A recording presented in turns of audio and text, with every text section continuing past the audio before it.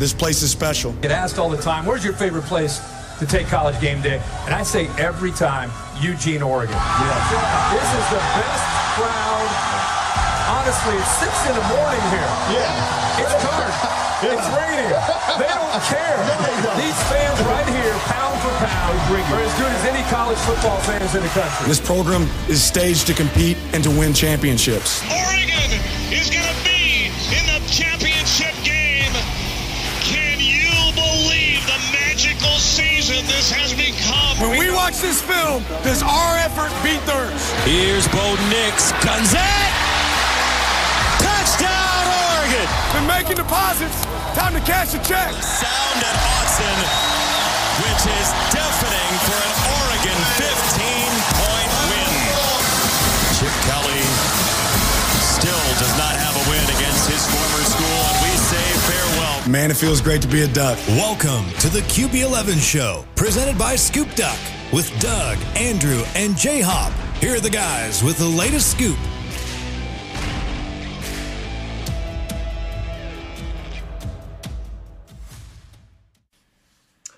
Welcome back to the QB11 Show, presented by Scoop Duck. As always, I am Doug Scott. I'm joined right now by Justin Hopkins from ScoopDuck.com. Welcome back to the show after a couple episode absence, I think, Hop. Yeah, it's been a couple weeks, I think. And then we'll have QB on later in the second half of the episode, so stay tuned for that. But I thought, Hop, it'd be great for you and I to kind of walk through some of the action over the last couple of weeks since the spring game, particularly on the trail. Ducks have picked up some new players, both for the coming season as well as for the class of 2024 that we can touch on. And then maybe kind of get reset the ground a little bit on as far as like what May and June are looking like, as far as visits and recruiting and commitments and things like that, and anything else you want to talk about here. Sound good? Sounds perfect. All right, well, let's jump into it first with I think we have one new class of 2024 commit since we last talked. I think in the spring game episode, QB and I talked about Luke Moga's commitment. He committed right before the spring game as a quarterback, a 3-star quarterback in the 2024 class.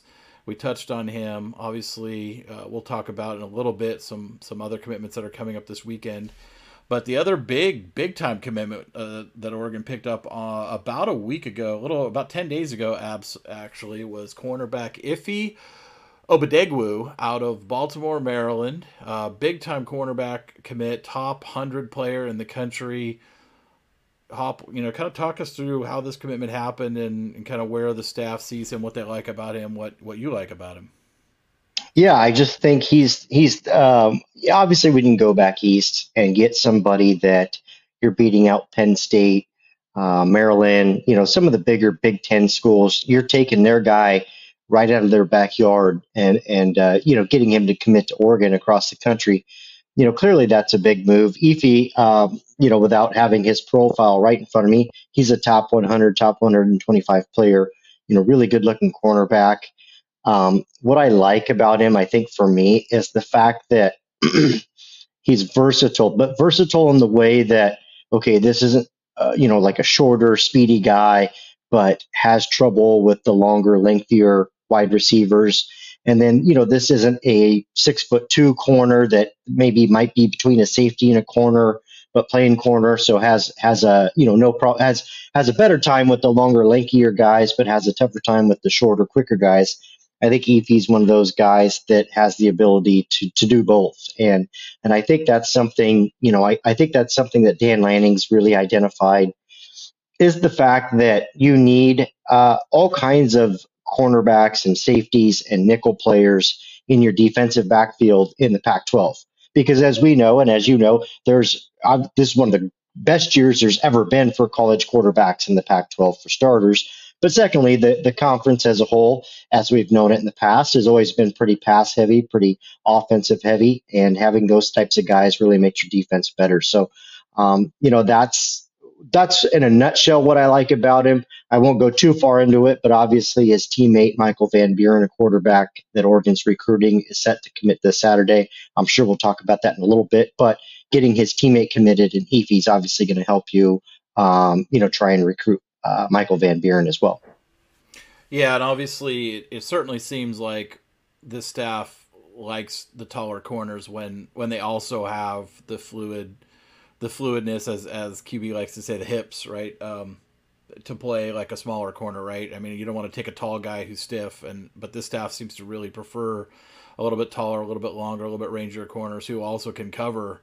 And if he really fits that mold, right? I mean, he's I don't want to compare him to a guy that just got drafted in the first round of the NFL draft, but he's in the athletic mold of a Christian Gonzalez from a size and skill set standpoint, and I think that's what the staff really seems to like. We've seen that with some other guys they're recruiting at that position as well. So obviously big time pickup for Oregon on the recruiting trail, and as they continue to build this 2024 class, which certainly seems to be on pace for another top 10 class and maybe even the best class on paper that Oregon's ever had. It's depending on how things break here the next 6 months, but great pickup for Oregon there. They also got a couple of transfer portal commitments this last couple days, I think, over the weekend here, and this fills out their roster at present. The Ducks are now at 85 scholarship players again after falling down, I think, as low as 82 for a while there. Picked up Casey Kelly a week or so ago. We talked about him on a previous episode, and now this weekend they've picked up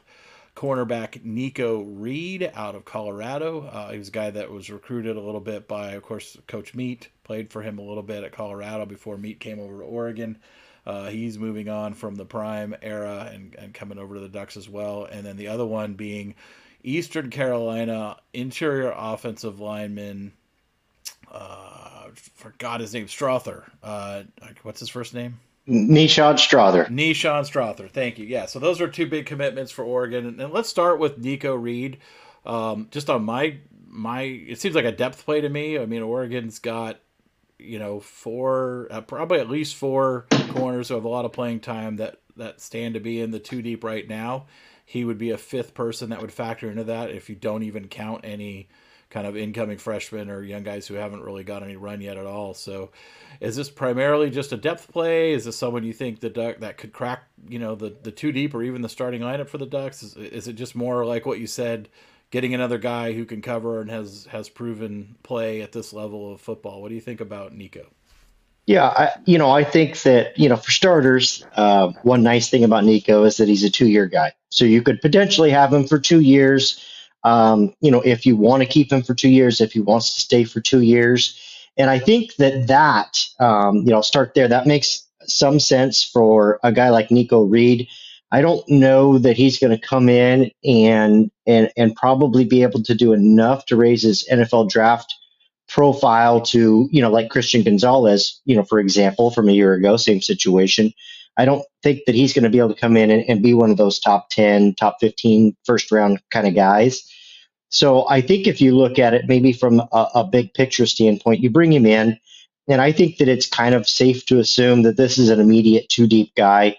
Clearly he's going to have a good relationship with Coach Meat and know what he expects from him, and how he coaches and those types of things. So you've got to think that immediately this is a two deep guy just based off his experience and that relationship with Coach Meat.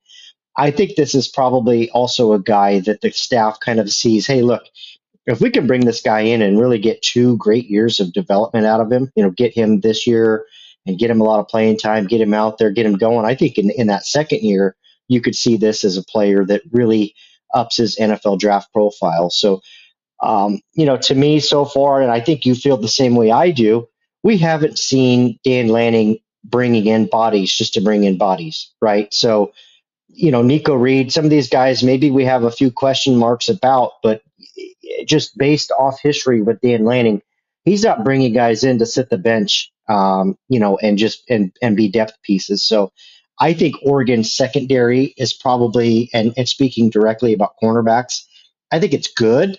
I don't think it's great. And so I think they saw a need there to really make that room better, deeper, more experienced, and getting you a two deep guy immediately. So that's what I see with Nico Reed.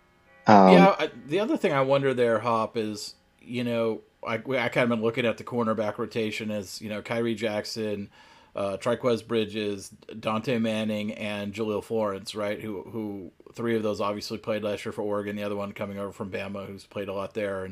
And those are the 4. But we've also seen and heard in spring that Julio Florence was working in it at nickel sometimes, and Triquez Bridges was working in at safety sometimes. So it does. Nico Reed coming in and taking a spot in the 2 deep doesn't even necessarily mean, any of those other guys are getting pushed out of the 2 deep. It could just be a matter of, getting your best cover guys on the field at any point in time. And if that means you're playing 3 corners, then you're playing 3 corners.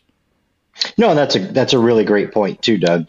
Because like you said, there was a lot of movement back there with guys trying different spots. Oregon trying different things. Of course they're going to have different looks when they know it's like a 3rd and long passing situation in game time. So yeah, I think a guy like Nico Reed, like you said, probably really adds to that ability to then move a Triquez Bridges if you decide to do that, or if you see Jalil Florence playing in the nickel spot. Because obviously, as we know, they lost Jamal Hill to the linebacker group as a safety from a year ago. So there's been some movement. Some guys have grown and moved, and this kind of adds another element to, hey, look, this maybe gives us freedom to do other things with some of the other guys. I thought Triquez Bridges did an admirable job, but it sure feels like he's a more natural safety. So maybe this move allows for that, moving forward. So I guess we'll see this fall. Yeah, it'll be interesting to see. Like you said, I think the staff is not afraid to just bring in as much talent as possible and let the players decide through their play and practice and games on who's going to play, right? So we've seen that all off season, that the staff is going to bring in more talent, and if they see Nico Reed as a better player than either one of the cornerbacks who left or an open roster spot which they filled, then that's kind of been their MO. And like you said, they didn't bring in a single player last year who didn't become a part of the rotation outside of Caleb Chapman, who spent most of the year hurt. So it certainly seems like if they're bringing in guys, they're bringing in guys to fill a role. And even a guy like Casey Kelly we talked about last week, right? They're not bringing him in. I don't think anyone would expect this guy to be a major part of the offense, but tight end's an interesting position because it's not just like, I have the starting tight end and the backup tight end, right? You have very specific roles to fill on your team, right? And at tight end particularly, I have a jumbo package that has 3 tight ends, maybe even 4 tight ends in it. I need a guy who can fill that role for 4 or 5 or 6 snaps a game, right? You don't necessarily bring in a Casey Kelly to be a 20 snap per game guy or to say, I'm going to compete with Patrick Herbert or Kenyon Sadiq for the backup tight end reps. No, you bring him in because you have a package that needs 3 or 4 tight ends, and he's a guy who is better than probably a true freshman Kenyon Sadiq as an inline blocker or an H-back. Yes. Yeah, no, totally. And that's the thing. I know a lot of folks, I tried to keep telling folks, yes, this, when it was Casey Kelly, this is a scholarship player. It's a scholarship player. The staff sees value in him. And almost circling back to both, this move and Nico Reed, and really when we talk about Nishad Strother, that move too, Dan Lanning has not struck me as a guy that's like, hey, let's play for 2 years down the road or 3 years down the road. It's hey, let's get this team as good as absolutely possible for this next season. Okay, whatever means we can do that with, let's do it. And so I think you see him bring in a guy like Casey Kelly and a guy like Nico Reed, and he has identified we're weak in this particular area. Here's how we fix it. Now, whatever that means, if it means for Kelly, hey, we didn't have a great inline blocker at tight end, that's what this guy does really well. This is the best guy in the transfer portal for us to get to do that. Let's go get him. And, I do know that this spring, I know one of the frustrations I had heard is that in the spring and in the spring game, they really weren't able to work in enough 12 personnel during the spring because they didn't have tight end bodies. And so, if that's something that you experienced this spring as a team, obviously they practiced behind closed doors, but that was something I'd heard, from some various sources. You go get a guy, right? You go get a guy, and now hopefully this fall you can work in those packages. And I think you made a great point. Does Casey Kelly come in and record 8 touchdowns and 500 receiving yards this season? Probably, almost certainly not to either of those stats, but he's going to have a value there when it's, 3rd and short or 4th and 1 or whatever the case might be. And you're going jumbo, putting the big bodies out there, and you need to run over the right side. And this is your guy on the edge. You know what? Maybe he's the guy that helps you get that yard. So, yeah, those are why those moves were made. And again, I think we both agree Dan Lanning's not out here taking bodies just to put bodies on the roster and make sure that he's at 85. He's trying to identify weak areas and making them the best that he possibly can. And obviously that's been through the transfer portal a little bit lately. Well, let's move over to Nasheem Strother, the interior offensive lineman, and this is another position where it certainly seemed like Oregon has a lot of depth. With JPJ, Harper, Jones, Angelau, Iuli, who got a run during the spring, right? But here they are bringing in another transfer, the Eastern Carolina guard, who graded out as one of the best run blocking guards in the country last year at any level. So Nasheem Strother, what do you make of this one? Similar situation or more of a potential starter guy?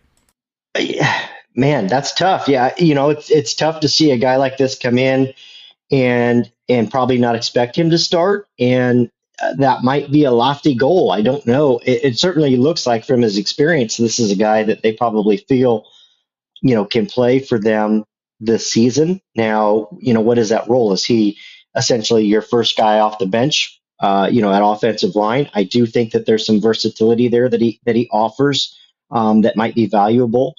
I do know this. I know that essentially, what we view as kind of that last scholarship that Oregon had to play with in the transfer portal. Ultimately they kind of were looking at things and the players in the portal. And I know a lot of Oregon fans were really hot after the Ducks going after Franklin from UTSA, the wide receiver down there. Has crazy stats, great looking player, right? All those things. But ultimately, in the end, I believe Oregon could have gotten Franklin easily. He's got a great relationship with Will Stein, but I think the Ducks opted to go with Strother because they viewed, hey, do we really need another wide receiver? We're in great shape getting Gary Bryant. Trayshawn Holden's here. You've got Troy Franklin. You've got some really good players. Chris Hudson. You've got some great players on that roster now. Do we really need to make that room deeper, or should we solidify our offensive line, which really protects Bo Nix and helps our run game? And I think that was the internal discussion that the Ducks had and decided that, hey, Strother's the guy. We think that helps us make our team better. Let's go get him and get him in, get him on campus. So that's what I like about him. And again, you're going, and instead of maybe, going after a late 2023 or 2024 guy, which doesn't help you this season, you go out to get a guy that you think can help you win right now. And so I think that's what he brings to the table. I do like Junior Angelau a lot, and he was injured this spring for most of the spring camp. So you have to kind of wonder, maybe they just weren't sure where they were at because he wasn't out there very much. And Marcus Harper, I know, battled some injuries off and on a little bit this spring, which is totally natural. These guys get dinged up. They miss for a week or a few days or whatever. That's pretty natural to hold them out. But I think if you're a staff, and JPJ's been a guy who's been injured a couple times in his career too. So it makes a ton of sense from all of that standpoint. Yeah, I think you're just looking to solidify that room. And again, I feel like the wide receiver room is solidified. I don't know about you. I think it's solidified. It didn't appear that the tight end options were great in the transfer portal at any real given time. And so what do? It looked like the best option was to go get another offensive lineman. I agree with you on receiver. Frankly, the Ducks going out and getting Gary Bryant. Sorry, right. Cut out on me there. I did. Sorry, the screen went out. But no, you're like I said, the wide receiver room is great, and so offensive linemen have really carried a premium in the transfer portal, and I think that Oregon felt like, this was a guy that fit what they needed. Yeah, just real quick to touch on Gary Bryant, obviously coming over from USC, where he sat out most of this past season, redshirting with a plan to transfer. He had a pretty successful year in 2021. I think caught about 700 yards, 600 yards, and 7 touchdowns. So explosive player out of the slot, can play out wide as well. I think Oregon really needed another receiver, and especially another guy who's proven, right? I think obviously you got Troy. Bringing in Tez was another one, Holden a little bit, and now you've got Gary Bryant to go with that, and it gives you some positional flexibility, right? Like Bryant and Hudson are both guys who can play out wide and in the slot. We saw Holden working out of the slot some in the spring game. I don't know if that's just a spring game thing or if that's something we're going to see in certain packages this year. But I really think now you've got a solid, a really strong receiver group. Probably the best that Oregon's been at that position for quite some time, right? With Troy, and Holden, and then you got, Tez and Bryant and Hudson, that's kind of your top five, and then maybe you got a Casper or a Dickey or somebody like that takes kind of that sixth spot. And then you got some of the guys behind those who are depth pieces. So I feel really good about what Oregon's done in the offseason at receiver. I think there's a lot more experience in that room than there was a year ago, and a lot more depth as well. Yeah, no, I totally agree. And I know I said this before, but I will say it again. I think that, a lot of fans see that Gary Bryant just committed on Saturday, and, Franklin and the UTSA wide receiver, Zach Bryant Franklin, had entered the transfer portal, I think 4 weeks ago, somewhere in there.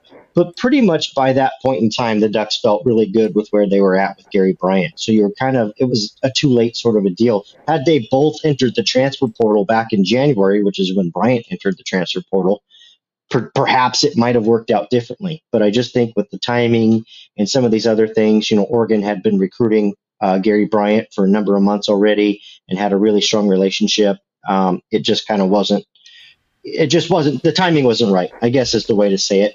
Good player, probably end up at Auburn or something like that. But I think the Ducks did well to get Bryant.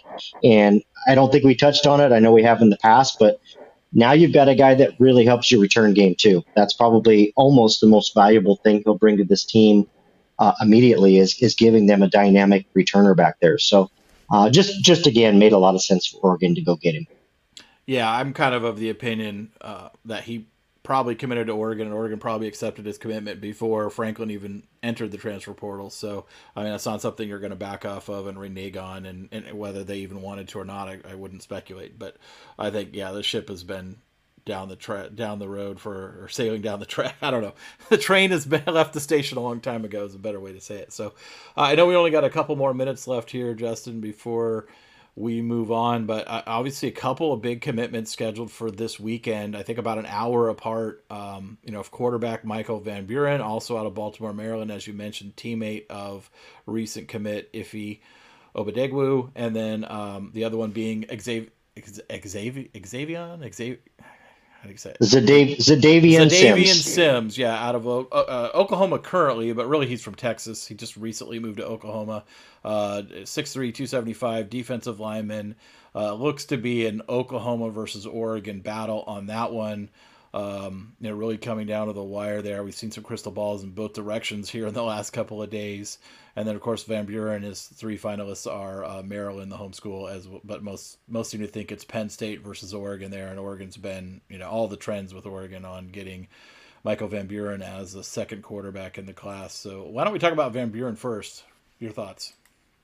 Yeah, you have to think that's actually pretty amazing, right? For Oregon to go out and get two prep quarterbacks committed in this cycle, and because that's really just not anything that happens anymore. And it's funny though, but and granted they're a little different caliber, but it's still funny that there's another school out there that has two prep quarterbacks committed in this cycle. Who could that be? Oh, it's Georgia. How weird. So I do think there's something there to that for Oregon and Dan Lanning going out and getting two guys and basically saying, hey, look, there's going to be competition anywhere you go, right? There's going to be a quarterback there. There's going to be a guy that might be a year ahead of you. They're going to go and recruit somebody in behind you. That's just the way it is. So why not come in, and potentially compete against a guy in your same class? So I think that's really kind of how it was framed for Van Buren and Moga. I've had my pick on Van Buren for a month, maybe 4 weeks, something like that. Yeah, something like that. Yeah, it's been a while, and I think that Oregon did a great job there, just really kind of framing it to get both those guys committed. And the best part is, I think Van Buren and Luke Moga are two different style of quarterbacks, right? They play a little differently. Moga is just an extreme athlete. We still might have questions about his arm per se, but that's a guy that's a runner that could be very dynamic in an offense, where Van Buren's still plenty athletic, but a little bit more of a polished passer. So you bring them both in and let them compete and see, maybe tailor your offense about whichever one you feel better about. And so, I think that's the potential there. And like you said, I think it's Oregon versus Penn State, but I think it's been pretty clear with him returning to the spring game for the Ducks. Just with the way Luke Moga has continued to recruit Michael Van Buren after his commitment, it certainly looks like the Ducks are in really good shape there. So I feel good about that one on Saturday. All right, so let's move over to Sims then. I mean, that one seems to be a much tighter battle there and a little more murky. I think you made a prediction on him as well, right? I did. Conversely, I did make a prediction on him yesterday. There's been, like you noted when you were talking about him, there's been some back and forth still. There's been some Oklahoma picks. I believe I was the second Oregon pick, joining Scott Schrader, one of the the guys that covers USC down there, which he had reached out to me prior to making that pick, kind of asked me about it, and I just kind of told him what I knew. I don't think that that's one per se that the Ducks have, written down like, yep, we're getting this guy. We're in great shape. Don't worry about it. I think they feel pretty good. I feel decent about my Oregon pick. I don't feel great. I think I went with like a 55% confidence, which is pretty low for me. I typically don't make one unless I'm going like 70 to 75% or higher. So I do think the Ducks will get him. I think Oregon's in good shape. I think it was really telling that he made 2 trips in as many weeks to see Oregon. That's rather unheard of. And back right away. Brought mom back. It was her birthday that weekend. So, I'm sure that was a really good visit. I do think the Ducks are the team to beat there, but if he did commit to Oklahoma, it wouldn't totally surprise me on Saturday. The last thing that kind of pushed me that direction is I do think that typically when you have 2 guys that are both looking at one school, because they aren't really crossing over in other schools, they're looking at the same school, and that's Oregon together. And when they decide to make a commitment on the same day, that usually kind of tells you something, not always, but it usually kind of tells you something as well. Yeah, so it could be a big double quack Saturday for Oregon here in a few days. So look out for that on Saturday for Sims and Van Buren. And I think Oregon has 11 in the class right now. That would, if they get both, that pushes them up to 13, which is about half the class. We expect about 25. So yeah, I know you got to go, Hop. Any real quick thoughts on, obviously the coach has been out on the trail all month. It's evaluation month, so tons and tons of offers going out, mostly for future, 25, 26 and beyond kids. So, but any notable visits in May? We'll talk about June later. There's a lot going on in June, but any notable visits in May? Not particularly. I think, the way the staff was kind of working was really utilizing May as a month to be able to, like you said, go out and hit the evaluations really hard, see as many recruits as possible, make sure they've got offers out. The guys need to get offers, check in with the guys that are top priorities, and really focus on that with a separate focus on maybe completing the roster through the transfer portal. And so we saw those two things take place. And so, I think what will happen at the end of this month is you'll see them transition more into recruiting. They've only been bringing in a few visitors on the weekends in May because the coaches are on the road all week during the month. So last weekend, for example, they did bring in Nico Reed and Nishad Struther for official visits, and they had 1 unofficial visitor on campus. So 3 total guys, not a lot of work, and you can easily kind of navigate those with your coaches on the road. I think you'll see that kind of the rest of the way through the month of May. But yeah, like you said, and so June gets weird, right? June kind of sets the table as we see in recruiting. June now becomes the month that is honestly probably, man, I'm trying to think. It's closing probably time. It's closing time, Hop. It is. I think it might be the biggest month in recruiting anymore. I think it is now. I do. And it's just weird to think about that because I haven't really thought about that before, but it is. Yeah, you get these guys. A lot of these guys are going to want to make commitments prior to their seasons, which is totally understandable. And June now becomes your big official visit month. So as we've seen, and I won't get into, but June 23rd right now is shaping up to be a massive official visit weekend for Oregon, bringing in a number of guys that are clear top targets. And I think you'll see the weekend before and the weekend after be a couple of fairly big official visit months for Oregon too. So I guess that's where I'm at. We're kind of slow, but really they're doing one part of recruiting, which is evaluating on the road. And next month you'll see, the coaches back home doing some satellite camps here and there, but mostly back at home, hosting recruits on the weekends. And it'll be a very interesting second half of June, and probably as to what we've kind of known, like that first week of July is usually pretty interesting as well, because some of those guys will finish visits and then make commitments, like that following week. Yeah, so I know you got to go, so we will end this here. But as always, follow Justin and the rest of the gang over at scoopduck.com for all the latest and greatest intel and information. Hop, thanks so much. It was great to have you back. Yeah, thanks for making the time to get me on, buddy. All right, and now I am back with QB11 joining us for the second half of the episode. Andrew, happy belated birthday, my friend. Thank you, sir. Appreciate it. So what are you, 22 now? 28. 28, old man. Yeah, I don't know. I feel like the arthritis progressively coming on every day, and so. Yeah, I mean 30's creeping up on you. It's just around the corner now. Yeah, I think that's when we retire, right? 30? Yeah, something like that. I think you're right. You're almost there. 30? Almost home. Gosh, that's sad to think that I got 32 more years till retirement. All right, well. You know what's more sad is when you're 2/3 of the way to retirement and you realize you're not going to be able to actually afford to retire when you should. So at least you've got time to not face that predicament. Yeah, I know. I need to be more aggressive about getting ready for it. Yeah, well, I'm a Gen Xer, and most of us screwed that up. So, wait, I thought you were a boomer. Oh, come on, come on! Got him. I'm not going to take that one.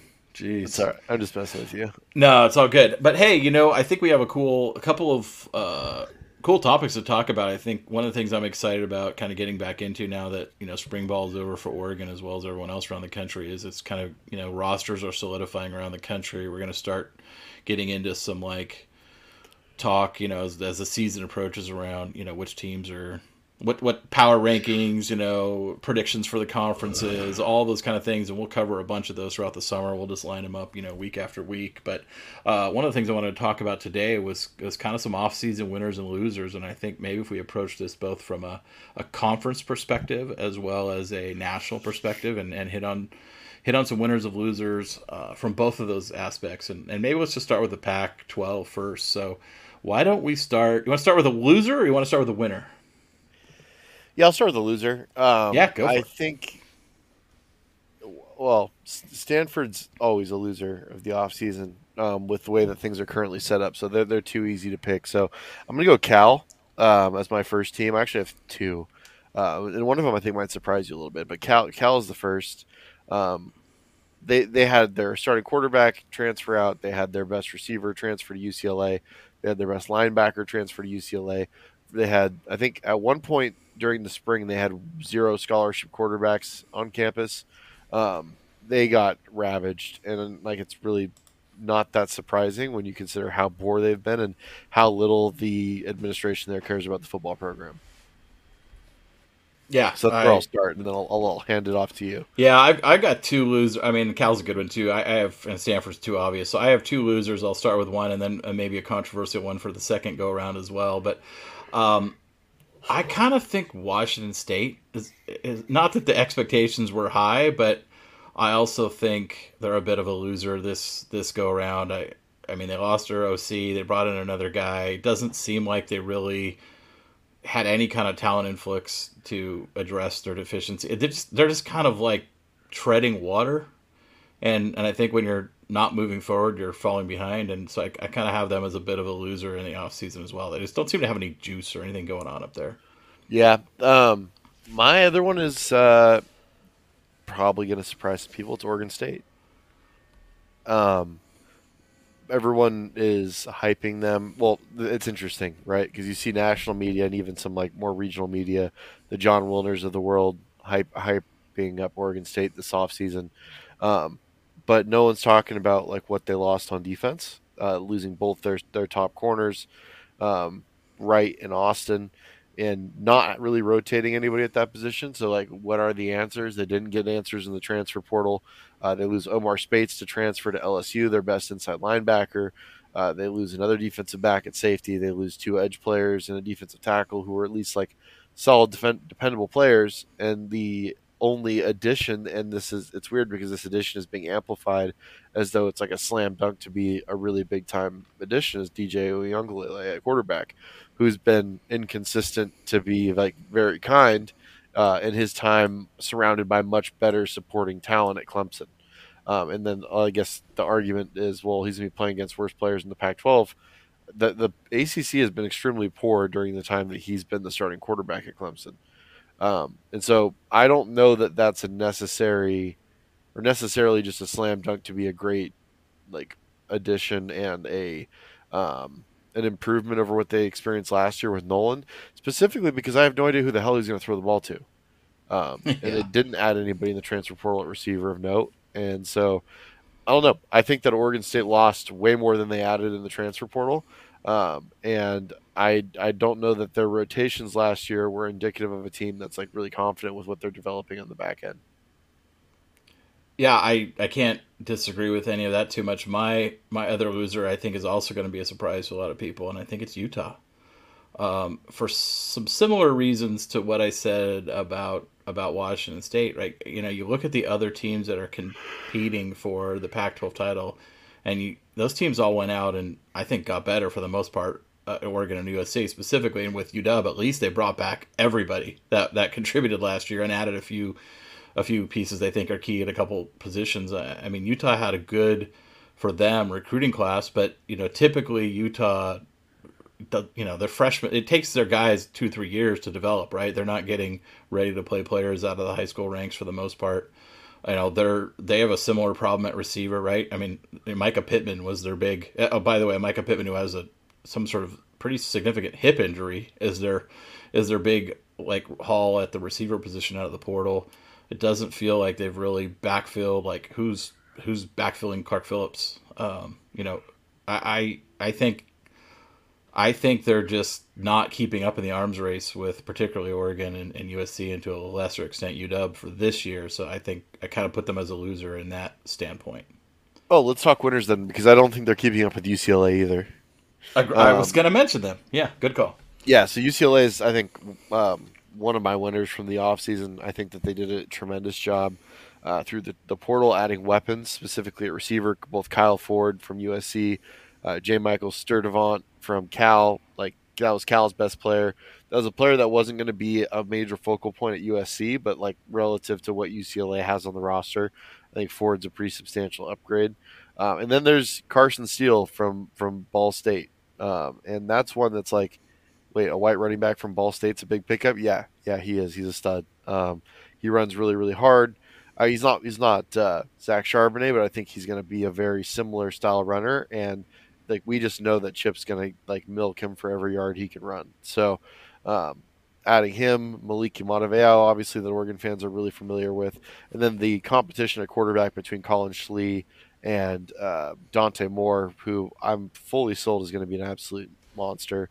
I think is going to at least give them one of those guys is going to be good, and I wouldn't be surprised if they're both good. And then defensively, like returning Leatu Latu is a big like addition, I guess, by not losing him, and then bringing in Oladejo from Cal at linebacker, Keanu Williams from Oregon. Like, Oregon's defensive line's at a point right now where it's so deep with like contributor level players that just because a guy was 6th or 7th on Oregon's defensive line group doesn't mean he can't be a contributor somewhere else, as we're seeing with guys like Keanu Williams going to UCLA, Trevin Mae going to Baylor. Even Anthony Jones today or yesterday announced his commitment to Indiana. These guys are not bouncing back to G5 schools. They're going to other Power 5s where they're going to play major roles. So it also like points to the health of the Oregon defensive line room, but it's an opportunity for some teams on the West Coast to pick up some like pretty solid players. Yeah, I agree with you on UCLA, and I think that we've talked about this before, and when we get to our power rankings for the Pac-12, I think we'll talk about it again. But I think UCLA, and I know you agree with this, is a team that a lot of people are sleeping on in this conference, and I think they've reloaded very, very well.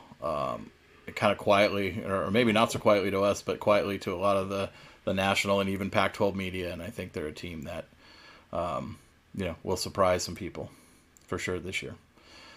My sleeper team, my other winner from the offseason, not a sleeper team at all. It's kind of an obvious one, is USC. For a lot of the same things you said about UCLA, right? I mean, they had definitive needs on defense, and much like we've talked about Oregon all offseason, going out and getting a bunch of guys on defense to fill holes and upgrade their roster at that position, USC has done the same. I mean, they got Bear Alexander from Georgia. They went and got guys at every position that they need to try to make the defense better. They have the number 1 ranked transfer class in the country. They brought in offensive linemen to backfill holes on the offensive line. They brought in Dorian Singer from Arizona at receiver to backfill a spot there. So I think they're a team that is definitely a winner in the offseason. I think they're going to be a better team this year than they were last year, and they were a pretty good team last year. So I think they're a clear winner of the offseason. Yeah, it kind of points to another loser, unfortunately. Like, I think that, especially relative to what ASU was able to do during this offseason, Arizona just having 3 of their best players picked off the roster in Dorian Singer, Christian Roland Wallace, and Keon Bars all to USC. That's tough if you're an Arizona fan, like especially defensively, to lose your 2 best players. A unit that really struggled last year is not a good sign. Oh, you got another winner? No, I think that like USC and UCLA are the two. Like, to me, they're the 2 clear non-Oregon winners in the conference. I think that USC's transfer class is really strong. I mean, their most recent additions, I think, are their most impactful ones. Like Traquan Fagans, I think, will be a good player for them at corner. Pregnon, the guard from Wyoming, will absolutely be a plus player. Bear Alexander and Anthony Lucas are 2 guys that I anticipate to start on the interior of the defensive line for USC. Like, that, to me, is like them addressing some major issues. And guys like Mason Cobb from Oklahoma State was an extremely impactful player in the Big 12 the last few years. They lose Travis Dye. They bring in Marshawn Lloyd. Like, I just think that like USC and Oregon are clearly recruiting in a different clique than everybody else. And they're actually being able to actually combine that in collaboration with really strong transfer classes. And so I think that both Oregon and USC are going to look and play a lot more like true top 5, top 10 teams this year than what we saw in 2022. Yeah, I mean, kind of a little bit of a homer pick and an obvious one too, but I do think Oregon is another winner from the offseason, for all the reasons you said, right? Oregon and USC are the only teams that recruit in the top 20 in the nation, right? And they're both top 10 recruiting schools.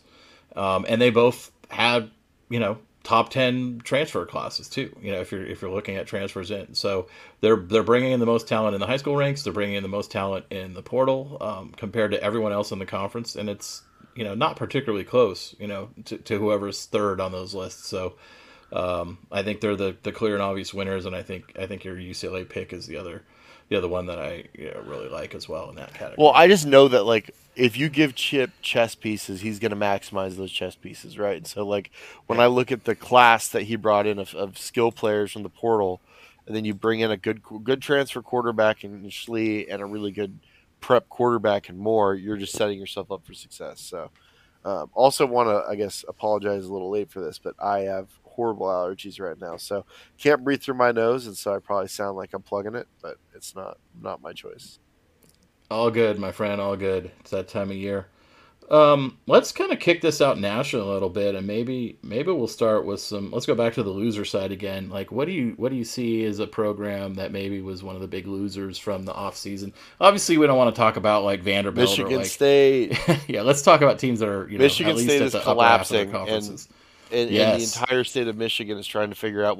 I should say like a third of the state of Michigan, the ones that actually root for the team in East Lansing, are trying to figure out how the hell they're going to afford the $85 million buyout that exists with Mel Tucker.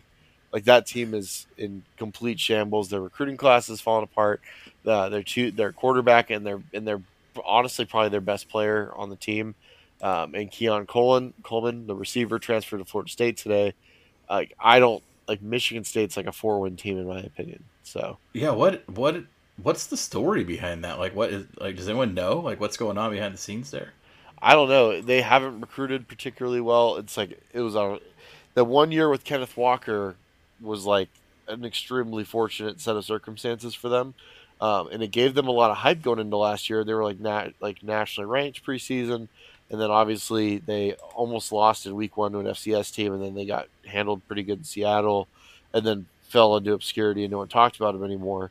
But I still assumed that Mel Tucker would be able to get his guys in there, recruit well, and ultimately find success, and he hasn't done that. Like, the recruiting is not following. They've had a lot of staff turnover. It's going to be really, really interesting to see how this plays out over the course of the year and what happens in East Lansing if they do have like a 3 or 4 win season. Yeah, that makes a lot of sense. My first one's Florida. I kind of think similarly to Michigan State, not to the same extreme, but like I mean, obviously they have a good looking recruiting class right now for the 8 commits they have for 2024, but I mean, that team lost a lot of talent. I don't know who's playing quarterback for them this year. Are they going to make a bowl game this year? I don't know. It's going to be close. I mean, I think it was always going to be a little bit of a long rebuild in Florida, but then they had the whole offseason kind of NIL disaster with the Jaden Rosado thing and kind of their NIL disbanding and reforming and their collective and all of that stuff. So I kind of think they've had a bit of a wild and crazy offseason. I don't know where they're going to go from here. I don't like their outlooks for this season at least, and I'm not sure I'm as high on their long-term outlooks as I was, let's say, 6 months ago even. Their long-term outlook to me is not an issue. Like, when I'm looking at Florida, like, as long as Napier can keep this class together, keep DJ Lagway, keep the focus on what is going to be this Florida team in about 18 months and not what it is this season, is going to be important, because I don't think that with Graham Mertz they're going to win anything in meeting this year, but they had a really strong recruiting class last year, specifically on the defensive line, and now they're going to be bringing in a quarterback that legitimately has an argument to be made for being the best quarterback in the country, and they're bringing in a lot of other supporting talent with him, and so it seems that the foundation was laid with this last recruiting class. Unfortunately, the portal didn't work out in their favor at quarterback. Grayson McCall ended up staying at, or not Grayson McCall, the quarterback from Tulane ended up staying at Tulane and not transferring to Florida, and so they ended up with just Graham Mertz, which is not an ideal situation to be in. So, again, I think that really, like, Billy Napier's future as the Florida head coach lies in the hand of a 17-year-old quarterback commitment, because that's going to be the guy that's the catalyst and the linchpin for your class, and he's going to be the guy that's going to be really the guy that you're probably going to be counting on to win you games on Saturday starting in 2024. Yeah. Okay. Well, you got another loser, or you want to switch to winners? I'm not having an immediate. Oh, well, actually, yeah. Cincinnati is a loser. They lose a really, really good coach to Wisconsin. They hire a coach that was really struggling, and very likely to get fired from Louisville. In fact, I can't remember. I think Satterfield might have actually been fired by Louisville. And they've just got gutted in the transfer portal. And there's no way that at Cincinnati you're going to add more than you lose in those situations. And so I'm looking at Cincinnati as a program that's certainly probably in for a tougher season, especially joining the Big 12 and playing against better teams on a week-to-week basis than they've been used to. But I think it's going to be exacerbated by the fact that they lost Luke Fickell and so much of the key talent. Yeah, I think that's a good one. Conversely, you could probably put Wisconsin in the winner category, because I think that they've always been a solid team over the last decade or so. But I think Fickell and what he's doing there, especially changing up their offense and being more open and more dynamic, gives them probably a higher ceiling than they've had previously. So I think they're a winner. Yeah, I agree with you. I didn't want to be a homer because everyone knows I'm a Wisconsin fan. So yeah, I would say. I mean, obviously, we've got all the teams that are going to be moving conferences after this year, and obviously the 4 teams that come. Cincinnati's a winner in this sense that they're coming into the Power 5 and, well, at the end of the Power 5 era, I guess. So, but they're making a lot more money and they're on the big stage now, and the other 3 additions to the Big 12 as well. So that they're kind of winners by default from that standpoint. They've moved up a level of play, but none of them I think are going to make any kind of waves, at least in year 1 in the Big 12. So Yeah, another team that I think is a big winner is Florida State. Florida State and LSU, which is what's going to make that Week 1 matchup even more interesting. Yeah, that's a huge game. Florida State just added a ton of really quality pieces in the transfer portal this offseason, to the point where I genuinely think that they should probably be the favorite in the ACC, which says a lot because Clemson's been absolutely running that conference ever since Jimbo left Florida State. And so adding players like a Keon Coleman at wide receiver to go with the other weapons that you already had, adding a player like Gilbert Edmond on the edge from South Carolina, adding a player like Fentrell Cypress at corner, who was very overwhelmingly favored as the best corner in the transfer portal. Jaheim Bell at tight end is just a super dynamic player from South Carolina. This is a team to me that is primed to have a really explosive and fun offense to watch this year. And then you partner that with what's going to be what I would expect to be a very veteran and very dependable defense in a league where outside of Clemson and Miami to a lesser extent, there's not a lot of top end talent. Yeah, I would agree with that. Florida State, yeah, they're my pick, and we'll get into that later in the summer, but I think they're my early pick to win that conference for sure, and they're certainly a playoff contender. All right, you want to get to our post-spring Pac-12, what do we call them? Power rankings. Sure, let's do it. All right, let's start at the bottom. I'll let you go first, and then I'll... The Colorado rule for last year applies to Stanford this year. I'm taking Stanford to lose almost every game. We're not going to do it on every game like we did with Colorado, but we're going to be taking them to lose big over and over again this season. I actually already placed a bet on futures for Stanford under 3 wins. So. Yeah, I think that's a really good bet. I kind of feel bad for Troy Traylor. I don't think he's a bad coach. I think he's got a pretty good track record. I'm not sure why he wants this job. I don't know that he can succeed there. I don't know that it's possible given their challenges from what's on their current roster and their ability to build their roster. That's a tough job. That's a tough job in 2023, and I think that they're going to be just awful this year. Yeah, well, you're telling me that poaching 2 or 3 Ivy League kids a year in the transfer portal isn't going to be enough for Stanford to win the Pac-12 again? I think it's just maybe if they got 4 or 5 maybe, but 2 or 3 ain't going to cut it now. No, yeah, they got a kid from Harvard, a kid from Syracuse, and a kid from Princeton. Oh, and one from FIU. So they got 4. Yeah. Wow. Good for those kids. I mean, they're getting... Yeah, they get to go to Stanford. Yeah. Yeah. It's great. Good for them. My number 11's Cal. Yeah, same. I think they're pretty bad last year. I don't know that they're any better. They've added a couple of name players that could contribute a little bit more there, but I don't trust that coaching staff at all. I don't think they're well equipped, both from a talent perspective and a coaching perspective to make any noise in this conference right now. And so I've got them at 11. Yeah, I got Cal. I think that Justin Wilcox is a hilariously overrated coach. I know he's a former Duck, and that pisses some people off, but I'm just going to call a spade. And we'll see how the Jake Spavital hire works at offensive coordinator, but there's really not a lot of good pieces left to work with outside of the running back position. You got to feel really good if you're Cal with Jaden Ott and Byron Cardwell as your 1-2 punch at running back. So that's a good piece to work off of. Who's I guess blocking if you're trying. for We're not going to talk about that. I'd recommend listening to Hifladay's review of Cal from the spring. If you're curious about who's blocking for them, because there's a bunch of names I've never heard before and a bunch of guys that have not been good players in the past. Who do you got at 10? I have. Oh my goodness. I had the microphone thing on my phone going that whole time, and so hold on. Okay. I got I got Washington State at 10. Oh wow. Wow. Way down there. I don't think their quarterback's that good. And I do think that they lucked out and upgraded an offensive coordinator this offseason. I think that the talent that they're losing defensively between Maui Goa and Henley at linebacker is not something that they're equipped to replace.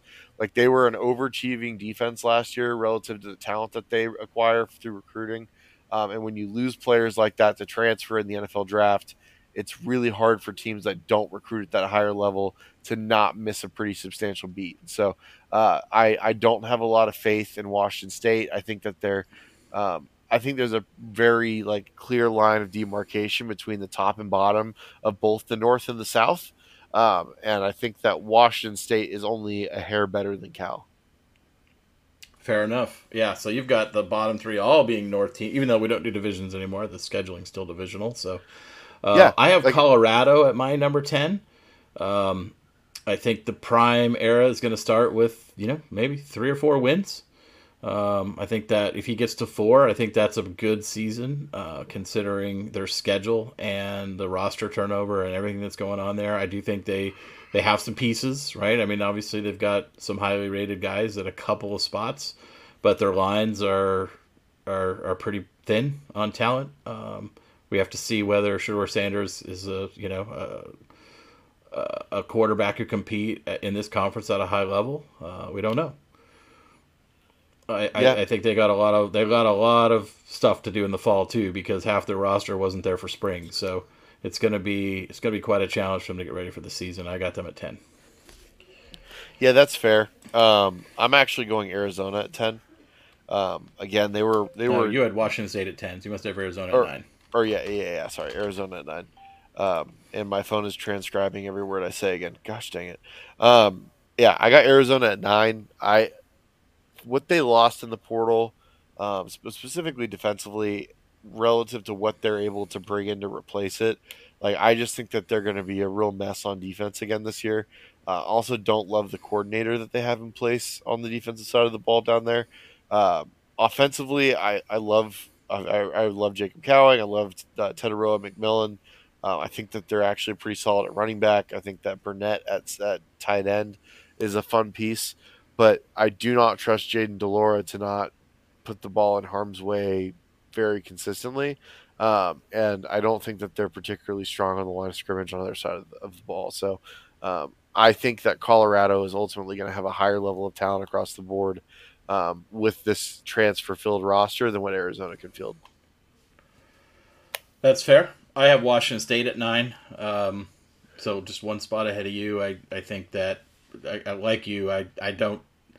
What blows me away is I understand people getting excited about their quarterback last year. He made a lot of waves at the FCS level. He came in, but I don't know how you could have watched him for a year and still be excited about his future. I think he's showed pretty well what he is, and it's a very limited quarterback at this level of play. And like you said, they lost Henley, who was far and away their best player on that defense, kind of made that defense what it is, and I think they're gonna backslide a little bit, struggle to make a bowl game. They might not make a bowl game, so I think they're right on that fence of 5 or 6 wins for Washington State at number 9 for me.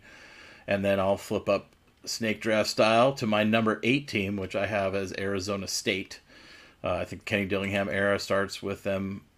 I think the one thing I'll say about Arizona State, and I think they have a lot of ways to go, talent wise, obviously starting all over again after the disastrous way the Herm Edwards era ended.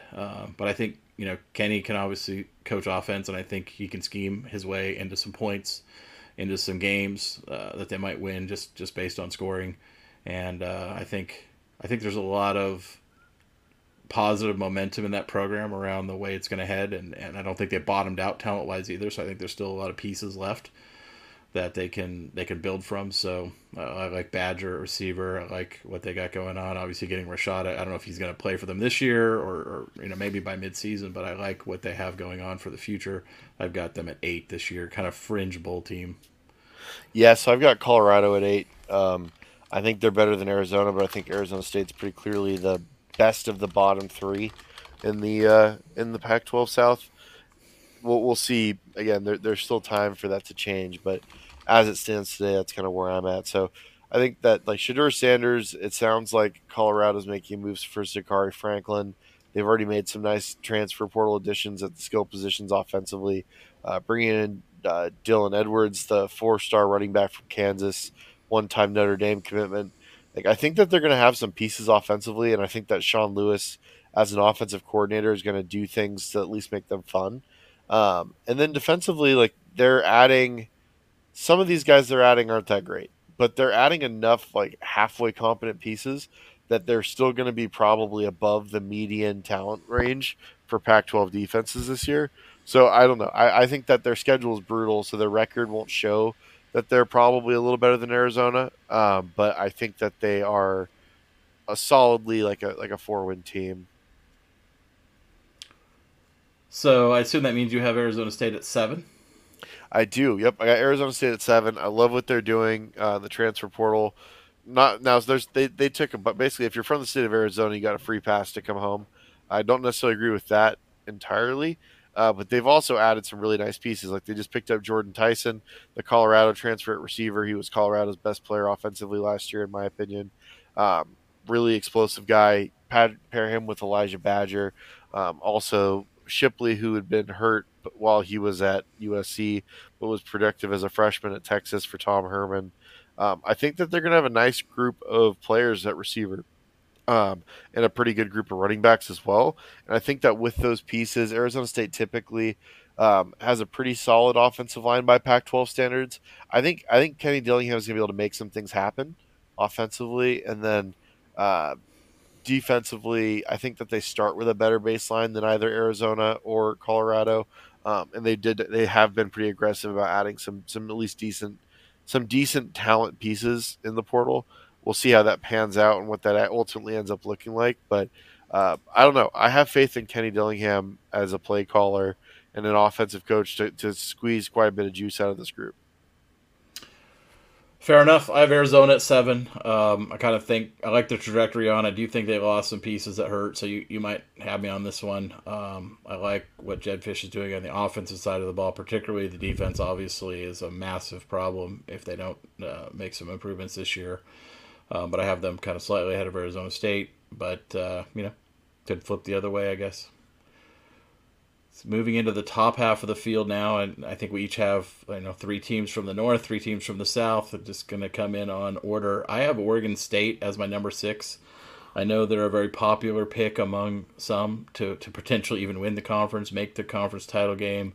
I think they're going to backslide a little bit this year compared to last year. I think people are sleeping on my number 5 team a little bit in favor of Oregon State. I think those 2 teams play head up, which will decide some of that positioning.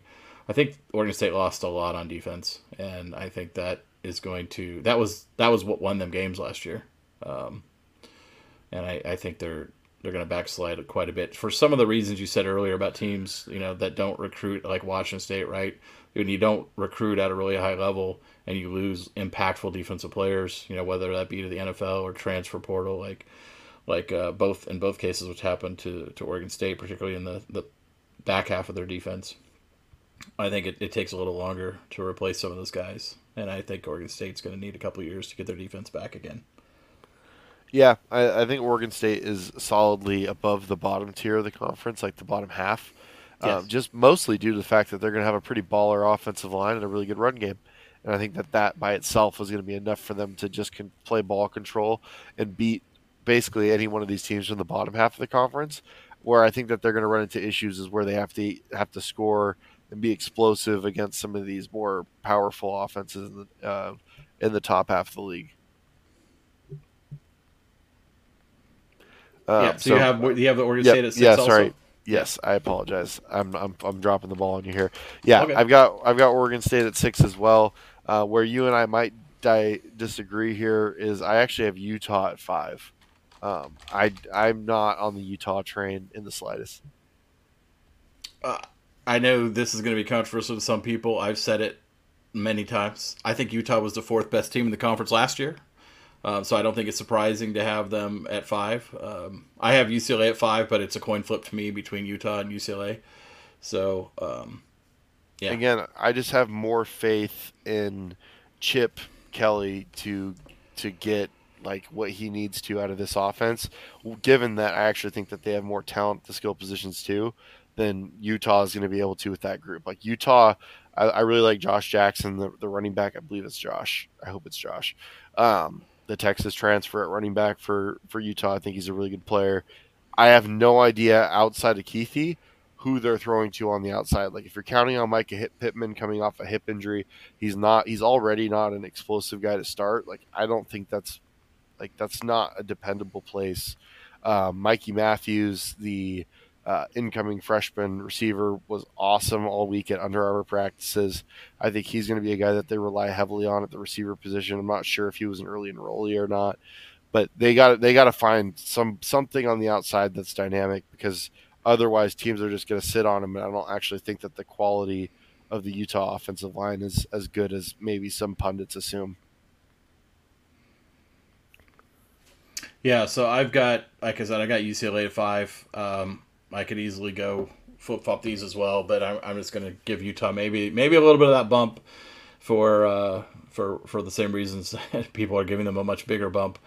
But I like what UCLA did in the portal particularly, but you still kind of want to see it all come together a little bit. So I've got UCLA at 5. I think I'm not worried about them having competent quarterback play. I am interested to see what that means. Which quarterback ends up being on the field, week 1 and maybe even more particularly in week 5 or 6. But I think UCLA is going to be well on their way, and I think with their schedule, they could actually sneak into the conference title game while the other teams kind of pick each other off, right? Because they don't play Oregon and they don't play Washington. So if they can kind of run the table with everyone else, split the Utah and USC games, all of a sudden they're sitting there in the Pac-12 title game, and while Oregon, USC, UW, and Utah all beat each other up for the second spot. So I think it's very possible that they could jump up and grab that second spot. Yeah, I agree. That's why I have them higher. I've got UCLA in my 4 slot. I think that there's a chance that they actually might be better than this. Defensively, it's going to be interesting to watch. I don't love their secondary, but I think that they've got some fun pieces in the front 7. Like again, returning Leatu Latu, he's probably the best pass rusher in the conference returning.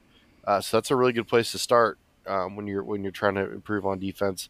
They were not very deep on the interior of the defensive line last year. They had a couple decent pieces in the transfer portal. If they could stay healthy there, that'll be a big help. But I don't know. I still think that Chip is one of the top 10 best play callers in football. And so I just think that Chip's going to get it done offensively.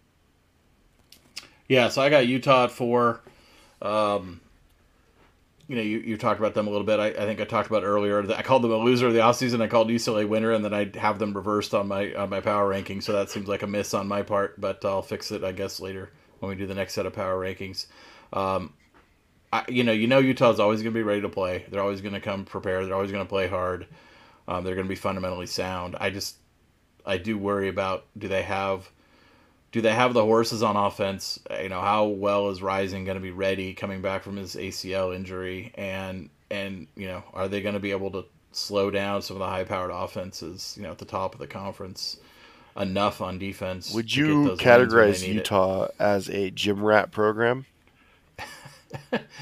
You coach his kid, yeah, plays hard, gym rat. First guy in, last guy out. Yeah, lunch pail. Right, them and Oregon State both, right? That's their identity, and there's nothing wrong with that. I don't know that I would compare what Utah has done and with Kyle Whittingham and what Oregon State's doing, but no. I'm saying they're. Oregon State hasn't got there yet. Utah's done it. Oregon State's trying to do it, but they both approach it from a similar standpoint. Is my point, I guess.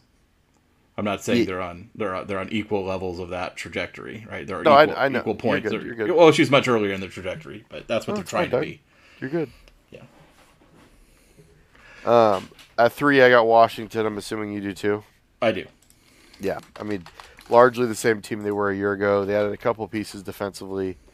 Muhammad at corner is better than what they had. Is he elite? No. Is he bad? No. I think he'll give them a solid presence at corner. I'll be interested to see what they do opposite of him. They need somebody to step up there because what they had last year was just not it. Otherwise, defensively, largely the same, which in some positions is a good thing, right? Like you bring back Braylon Trice, you bring back Latui Gasanoa, both good players in the front. I'm not super stoked on their linebacker room, but if Olafosio can prove to stay healthy for the season, that's a good piece to add back into their lineup. But offensively, they're going to be tough to deal with. They've got a good receiver room. They've got a veteran quarterback. They've got a dependable offensive line, specifically at the tackle position. I like Dylan Johnson at running back more than anybody that they had. So I think that they've added some good pieces, and I think that offensively they're still going to be a real handful, and they're really well coached in schemes. So I like Washington as the third best team in the conference preseason. Yeah, I agree. I mean, their offense, we know they're going to throw the ball around. They're probably going to score a lot of points. I think when you look at, to me, I think the winner of this conference comes from the top three, right? USC, Oregon, UW. I think it's going to come down to those head-to-head games between each other and throw in the Utah and UCLA games there as well, right? As to which two teams make it to that conference title game. And I think ultimately the winner of the conference is going to come from those three schools, and it's going to be the team that shows the most improvement on defense. They all have elite offenses. They're all going to score points. Who's going to be able to get stops against the other ones? And I think that's going to decide the conference. And none of them, they didn't play last year. Oregon, UW did, right? But neither Oregon or UW played USC, so we missed a lot of those matchups last year. We're going to see them this year, and I think defense is going to decide this thing. Yeah, I agree. So I got Oregon. That's why I have Oregon and USC ahead of UW, right? Because I think both of them made many more moves, much bigger moves, much more off-season acquisitions to improve their defenses. Where UW brought in, like you said, Muhammad at corner, who I think definitely upgrades that room. And then what was their other off-season addition? The linebacker from USC, who has been, quite frankly, bad in 4 years. I mean, is he all of a sudden going to be a different player in year 5? Maybe. I wouldn't bank on it. We'll see. When I look at the top two, I don't really care what order you put them in, USC and Oregon. Like I tend to lean USC primarily because they have the best player in the country at quarterback, and I know what they're going to be able to do offensively. It's just a matter of, to me, that the constant of having Caleb Williams as your quarterback gives you an edge. And I, as much as I think that Oregon has a better quality roster from top to bottom, I need to see that manifested before I just come out and say it. And so I'm going to roll with Oregon at 2 until further notice. But I love what Oregon did this offseason from a roster standpoint. I mean, they turned over what they needed to turn over. They added 45 new players. They infused a ton of talent on defense, and they managed to improve the overall picture offensively at the same time. Like the skill group, specifically the receiver room, is in the best shape it's ever been in. Junior Adams has done a really, really good job there. So I'm really excited about this Oregon team. I think that them and USC are clearly 1-2. And really, to me, I think you could argue a nitpick over which one's in what spot. Yeah, I mean, I have the same order as you because, partly because I don't want to be accused of being a homer, right? It's just easier to put Oregon second and USC first so you don't get all that nonsense backlash, which you'll probably get anyway because we had them ahead of UW. I mean, I think it's USC was in the title game last year. Oregon wasn't. They won 11-1. Oregon went 9-3. So I'll give USC the benefit of the doubt. They got Caleb, like you said. But to me, I think they were the best two teams in the conference last year. And just through a series of unfortunate events, they didn't end up meeting in the title game like everybody in the country wanted to see. And hopefully, I mean, we're gonna get to see that matchup this year in Onset no matter what. And I think if the world is great, we'll get to see it again in Vegas because I think that will be a phenomenal set of two games that I'd love to watch and see how it pans out in the final year of this iteration of the Pac-12 conference. All right. You ready to do some listener questions? Are you still there? Yeah, I am. Sorry, I muted myself because I was sneezing uncontrollably. I thought, oh, okay, he didn't have anything to say to my commentary. I figured they didn't want me just blowing snot in their ears in high definition audio.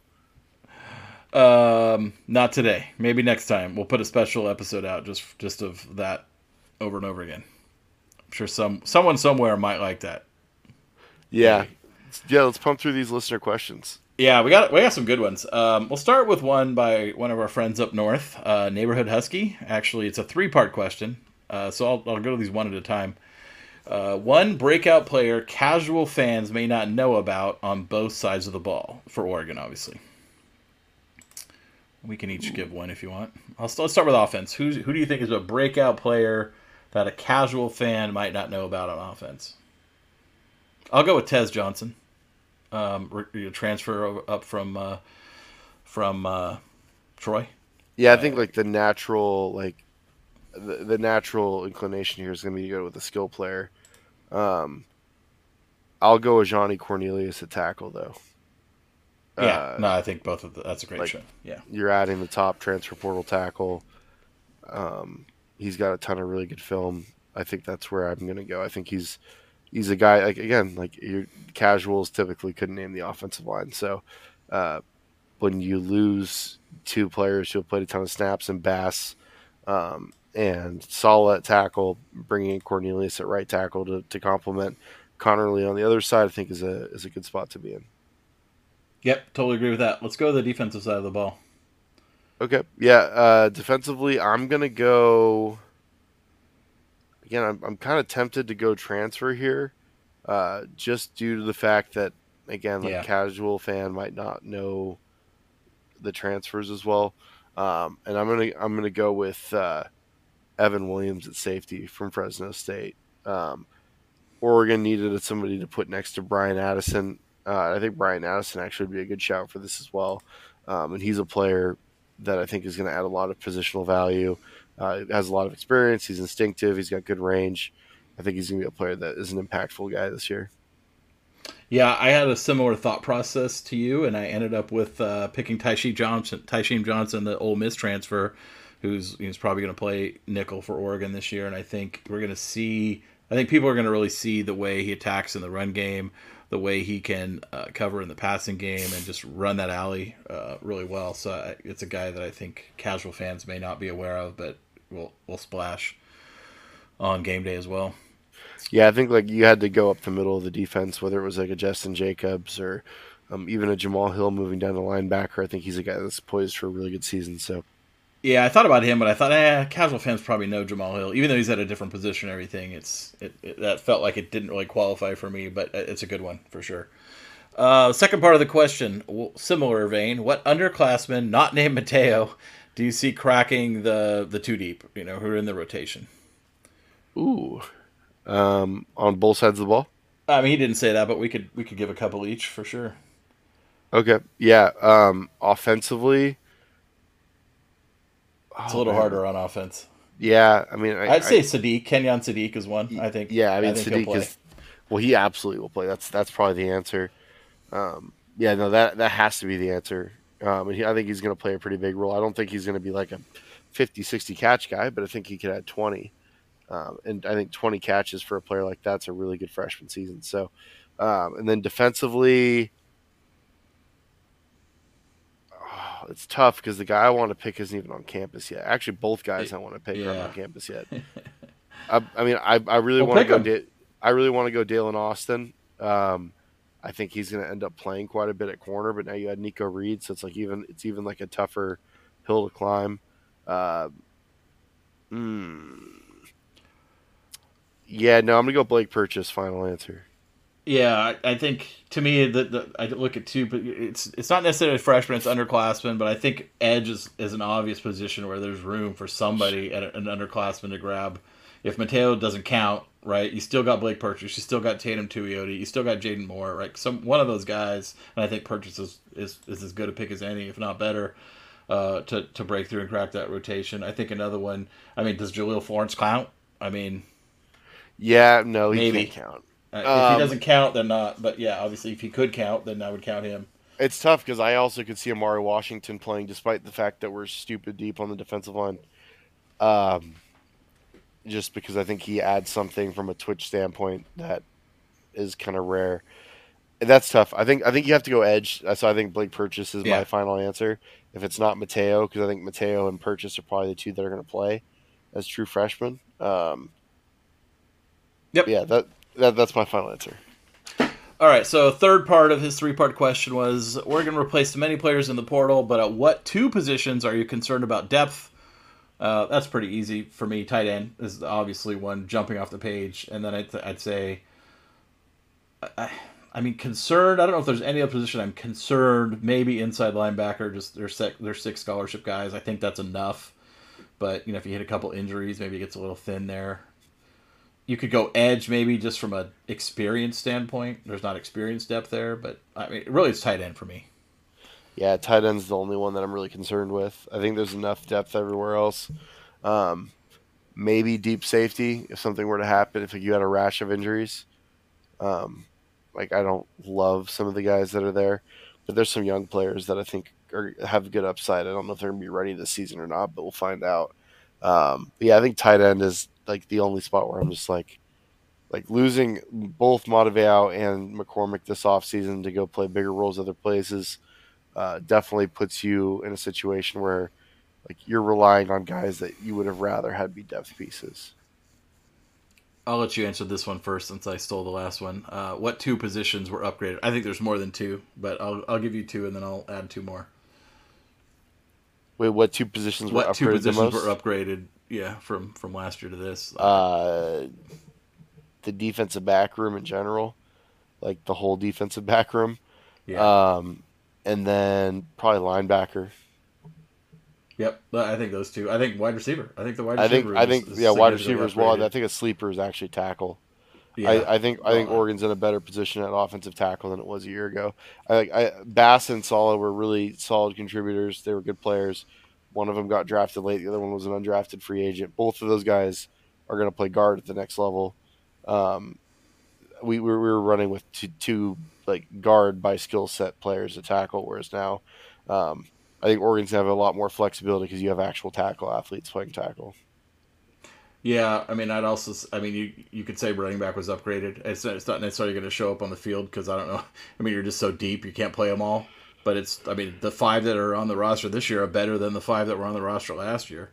I'd also say, edge.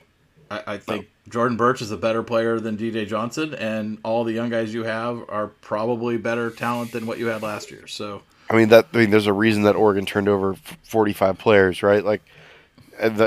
Every position is better than it was a year ago, in theory, except for you could argue tight end, yeah. Yeah. All right, next question. Thank you, Hood. Good questions. When looking, this is kind of falls up on the tight end thing, so it's a good segue. When looking at the 2 deep by position, tight end stands out to me as a question mark. This is from Mark. T. Ferg is clearly the number 1, yet behind him it's a bit of an unknown. What are your thoughts on the tight end room, and how does this room fit into Stein's offensive philosophy? Well, I think that just based on the way that things played out, this is going to be a less impactful group than it was a year ago. You're not going to play as much 12 personnel. I think that the tight ends that do play in 11 are going to be guys that play primarily detached, guys like Sadiq, guys like Ferguson. Not that Ferguson can't inline block, but if you're worried about depth, I don't think there's a reason to keep him in there. And I think you're going to see a lot more 10 personnel packages, maybe some 20. You're going to want to get as many backs and receivers on the field as you can, and because you have better athletes on the edge at tackle, I think that you're probably satisfied running with open edges versus having to have attached tight ends at all times. Yeah, I won't add anything more to that. I think you have to. I think people with tight end often get caught up into thinking tight end and you got tight end 1, you got tight end 2, you got tight end 3, and I really try to stress you think about tight end. There's really sub positions, right? Like you said, you've got your inline tight ends, you've got your more detached tight ends, you even got H backs, right? You got your jumbo package tight ends. So it's to me, you have to think about it in that terms as much as you have to do it and think about first string, second string, third string. Guys are a guy like Casey Kelly. If we ever line him up as a detached tight end, I'll be shocked, right? That's not why we brought him in. Right? Your job is, you're in the 3 tight end set to go block somebody. Right? So you're filling a specific role. You're not tight end 2 or tight end 3 that can do anything, that's being asked of a Ferguson or a Sadiq or something. Yeah. Paul Berardi. There were quite a few linebacker exits this offseason. What type of player e.g. body type and measurables, is Lanning and Tosh looking for to fill linebacker positions in the defense? Wait, can you repeat that real quick? Yeah. There were quite a few linebacker exits this offseason. What type of player, in terms of body type and measurables, are Lanning and Tosh looking for to fill the linebacker position in this defense? I mean, range is the most important piece. If you can't run, you can't play. Like you look at all the guys that were recruiting at linebacker, they're all exceptional athletes. Like you don't want to get small while getting faster, and I think that's what's really impressive about what they're doing. Right? It's like we're recruiting guys like Justin Williams and Dylan Williams and Braden Platt and Kamar Matudi. Like you're getting guys that are long, rangy athletes with like not even adequate, but with a plus size. But they have like exceptional like burst to close, sideline to sideline range, can cover. Like they're true 3-down linebackers, right? Whereas like I think there was definitely some guys on Oregon's roster that I would consider stiff, that are more like old school take on interior backers. Whereas that's not the game now. You have to be, if you want to be multiple, if you want to be able to run simulated pressures and bring guys from different places, you also have to have athletes at linebacker who can run, so that they can get into those coverage spots, so they can be a robber on some underneath stuff, but also like get home, close, and actually finish on athletic quarterbacks in space. Yeah. I mean, I think, 2 of the 4 guys who are going to be in the rotation are converted safeties. So I think that kind of speaks to what you're saying. But they're guys, like you said, with Hill and particularly Hill, but even Bassa, right, where they're not necessarily sacrificing too much size, compared to where Bassa was a couple years ago, for sure, compared to where Hill was, right? But I think that speaks to what you're talking about. All right, the Polar Bear asks, what do the additions to the team from the transfer portal say to you? I think we've talked about that a lot. Is it time to start worrying about the offensive line, or did we just pick up a guy that will provide competition and quality depth? I assume he's talking about Nasir Strother, who we got from Eastern Carolina as a guard, interior offensive lineman, this past couple days. Yeah, I have really strong feeling on this one. You took him because he's better than the guys you have. Like he was just a plus player. And I think that the one thing that this staff has been is like unbelievably aggressive about not really worrying about what you have, but if something better is out there, you're going to go try to actively get it. And so like they're not worried about feelings. They're just going to go out and recruit the best players. And I think that's what you should do. I think you should be like ruthlessly aggressive about talent acquisition. And so that's something that I'm really happy with this staff. And I think that Strother is like he walks in as a starter at guard and gives you a lot of depth, and like it'll be interesting to see how that impacts Junior Angelau, with Marcus Harper getting a little banged up again. We expect him to be fully healthy for the start of fall camp. JPJ, Stephen Jones, like what does this look like on the interior of the offensive line? To me, I think it goes Harper, JPJ, Strother from left to right, and I think that that's as like nasty of a mauling group of interior offensive linemen that we've had in a while. Like that's a really, really strong group. So, in terms of like the transfer portal, like go get guys. If you think that someone's better than the guys that you have, go get them. Yeah. I mean, I think we looked, I feel like a broken record, and I talked about it with Justin earlier.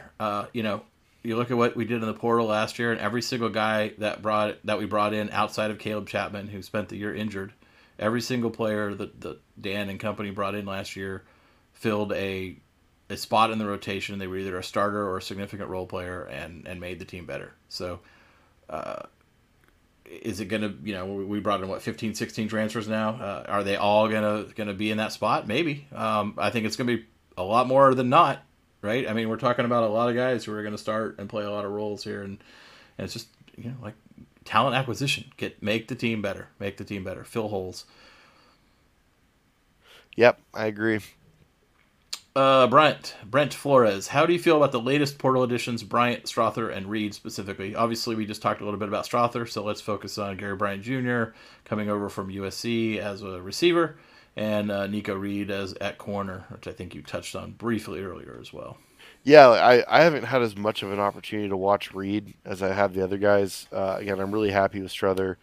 Bryant, to me, is like he's just another nice piece in the receiver room. I think he's a guy that has some positional versatility, although I think he primarily plays in the slot. But Doug, you're going full Darth Vader right now. But Nico Reed's an interesting one. I think he's more so a replacement for guys like Dickerson and Barkins leaving than he is a player that they're anticipating being a primary part of the cornerback rotation. And we'll see what happens. Like, again, I haven't done full film study on him yet. I'm not super familiar with his game. But I don't see him breaking into that top 4 corner group. And I think there's a lot of really stiff competition coming in the fall in terms of new true freshman additions. So I'll be interested to see where he kind of lands in this room and what his role ends up looking like. But I fully subscribe to the idea that you can never have too many guys that can cover. And so if Coach Meat likes him enough to take him after recruiting him out of high school and then coaching him at Colorado and then getting an opportunity to recruit him again, it's double jeopardy at that point. And I really trust Coach Meat. So I'm interested to see how that one plays out. All right, fair enough. Moving on to the next question. This is kind of, I'll take this one and you can chime in if you want. This is kind of out of left field, but do you think Oregon/Nike will ever bring back something similar to the opening?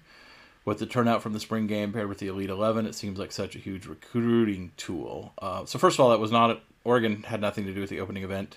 And also there were actually rules in place that prevented Oregon from piggybacking on that event and using it as a recruit. Like, you couldn't go to the opening and then take a side trip to Oregon for a recruiting visit. It was not allowed by the NCAA. However, I think it is a missed opportunity from Oregon from the standpoint that at the time that the opening finals were held on Nike campus, which ended about, 5 years ago now, Oregon wasn't really recruiting any of those kids, right? Like, the guys that were at the opening finals were all like your top 100, top 150 kids who were going to other schools and weren't really considering Oregon. And the time that Oregon actually started to be in the running for a lot of those guys, that event ended, which is a little bit unfortunate. So I do think there would be some kind of carryover recruiting benefit to Oregon potentially, just if that event was still around and 15 or 20 kids that are considering Oregon were at that event. But I have not heard anything at all that event is ever coming back. So unfortunately, because I love to go watch it. Yeah, I hope it comes back, but it doesn't look good. So we'll see what plays out. All right, we still got a bunch of questions, so let's rapid fire some of these. Wink was the question we just had. Morgan, if you were an Oregon position coach, which of the 11 2024 commits would you be most excited to get a chance to develop at the college level? Ife Obadegwu. I think he's still really raw, but I think that his athletic talent is just ridiculous. It's actually 2 DBs for me. It'd be him or Flowers. Yeah, I was going to mention Flowers. I think those are the two too. Maybe you take a shot at Anderson and at the receiver position as well, but those are probably the 3 I would start on. Okay, Mark, fill in the blank and discuss. Oregon's best chance at making the playoffs is if blank player is dominant at his position throughout the season, and it can't be Bo Nix. So Jordan Birch. Yeah, I think that's the obvious answer besides Nix. Any other names you'd consider? Oh, I thought we were just doing one. If someone really emerged, like Justin Jacobs, I think would be a player. Brandon Dorlus, if he was dominant. Again, like anybody in the front 7, like turning into a dominant player, I think would be a good feather in the cap. Yeah, maybe like a Kyrie Jackson or somebody at corner. Yeah, or Julio or somebody. I think Birch is the obvious winner, though. Premium positions is where you're looking, right? Like, it's going to be Connerly. offensive tackle. I was going to say Connerly, an edge player like Birch, a corner, maybe a Kyrie Jackson, maybe it's a Jaleel Florence, somebody like that. Okay, John V. Adams. Strongest and weakest units on the team. Strongest defensive line, weakest tight end. Yeah, I would agree with that. Chris, where do you think this team ranks all-time based on depth? I think he means all-time against previous Oregon teams. Based on depth. I mean, it's the deepest team we've ever had. It doesn't mean I it's think going to be first, the most successful.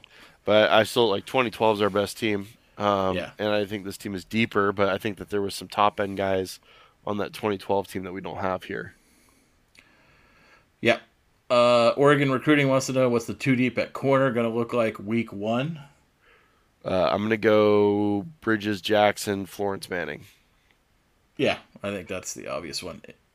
Although there's now a nice dovetail question on that. Tyler Jones, do you think Bridges moves to full-time safety with what we have now at corner? Don't take me wrong, I like him at corner. I just feel like he'd be even better there at safety if we can hold down corner without him.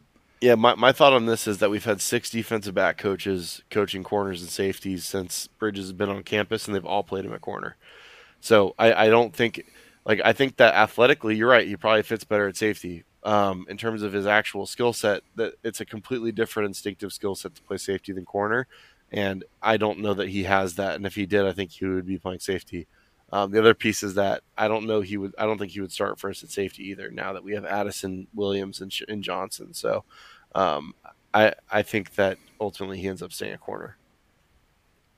Yeah, maybe we'll see some packages where he moves around, moves inside a little more, but I think primarily he'll be a corner, and he was reasonably successful there last year. So, Eric Schoenbeck, how many players do we have on the roster that are on their final year of eligibility? I just happen to have my roster right in front of me. The answer is 14.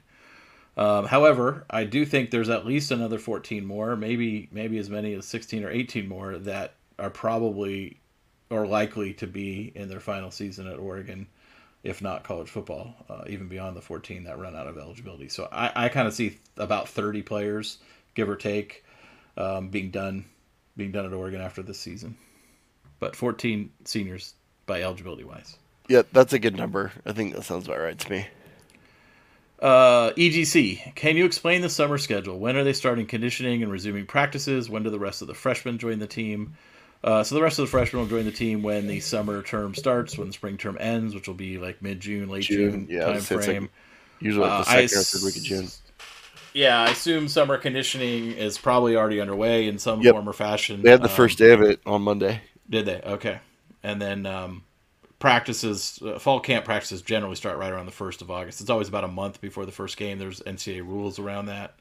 So right around the 1st of August, give or take, will be when actual fall practices start. But from the time they get, everyone gets back on campus in late June, or even now, like you said, until August, it's Coach Love's team to run.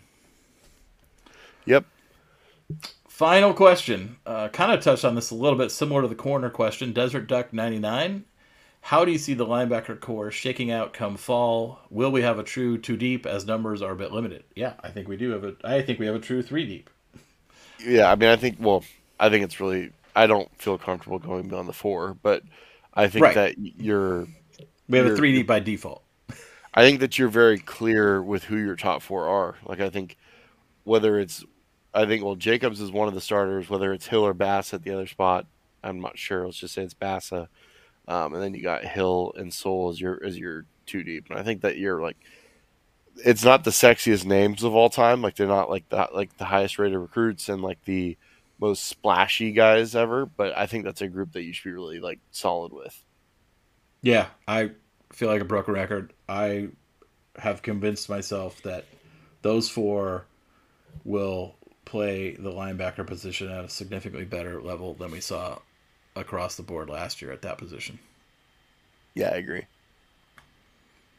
I think we did it.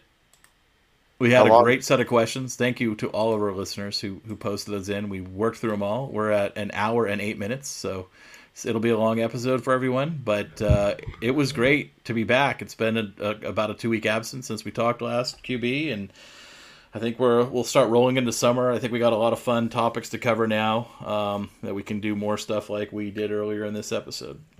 Yeah, I agree. I think there's a lot of stuff I still want to touch on. We had over-unders released, like win total over-unders. I've placed a couple of bets on some of those early. We had some Heisman odds released. Bo Nix was tied for second with Michael Penix nationally via one book. So yeah, it's there's a lot of football stuff getting ramped up here. We got spring meetings taking place across the country. So might be a good opportunity for us to have our good friend James Crepea back on the show here. Yeah. I mean, dare we say some sort of conference realignment / media rights, resolution is in the future at some point.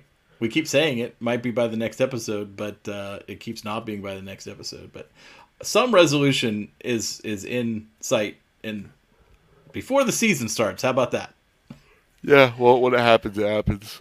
Yeah. I don't want to talk about nothing on it every episode. Obviously, we'll cover it if there's major news that actually is news and not just regurgitation of this more of the same. But something will happen there. We got that. We've got dark horses. We got overrated. We got underrated. We got all kinds of cool stuff to talk about this summer, and obviously recruiting as well. We mentioned earlier with Justin, there's a couple of potential quacks coming this weekend, so stay tuned for that on Saturday. Obviously, if and when those happen, we'll be covering them on our next episode. QB, yeah. I hope your allergies get better. Me too. I'm dying. I'm sorry, guys.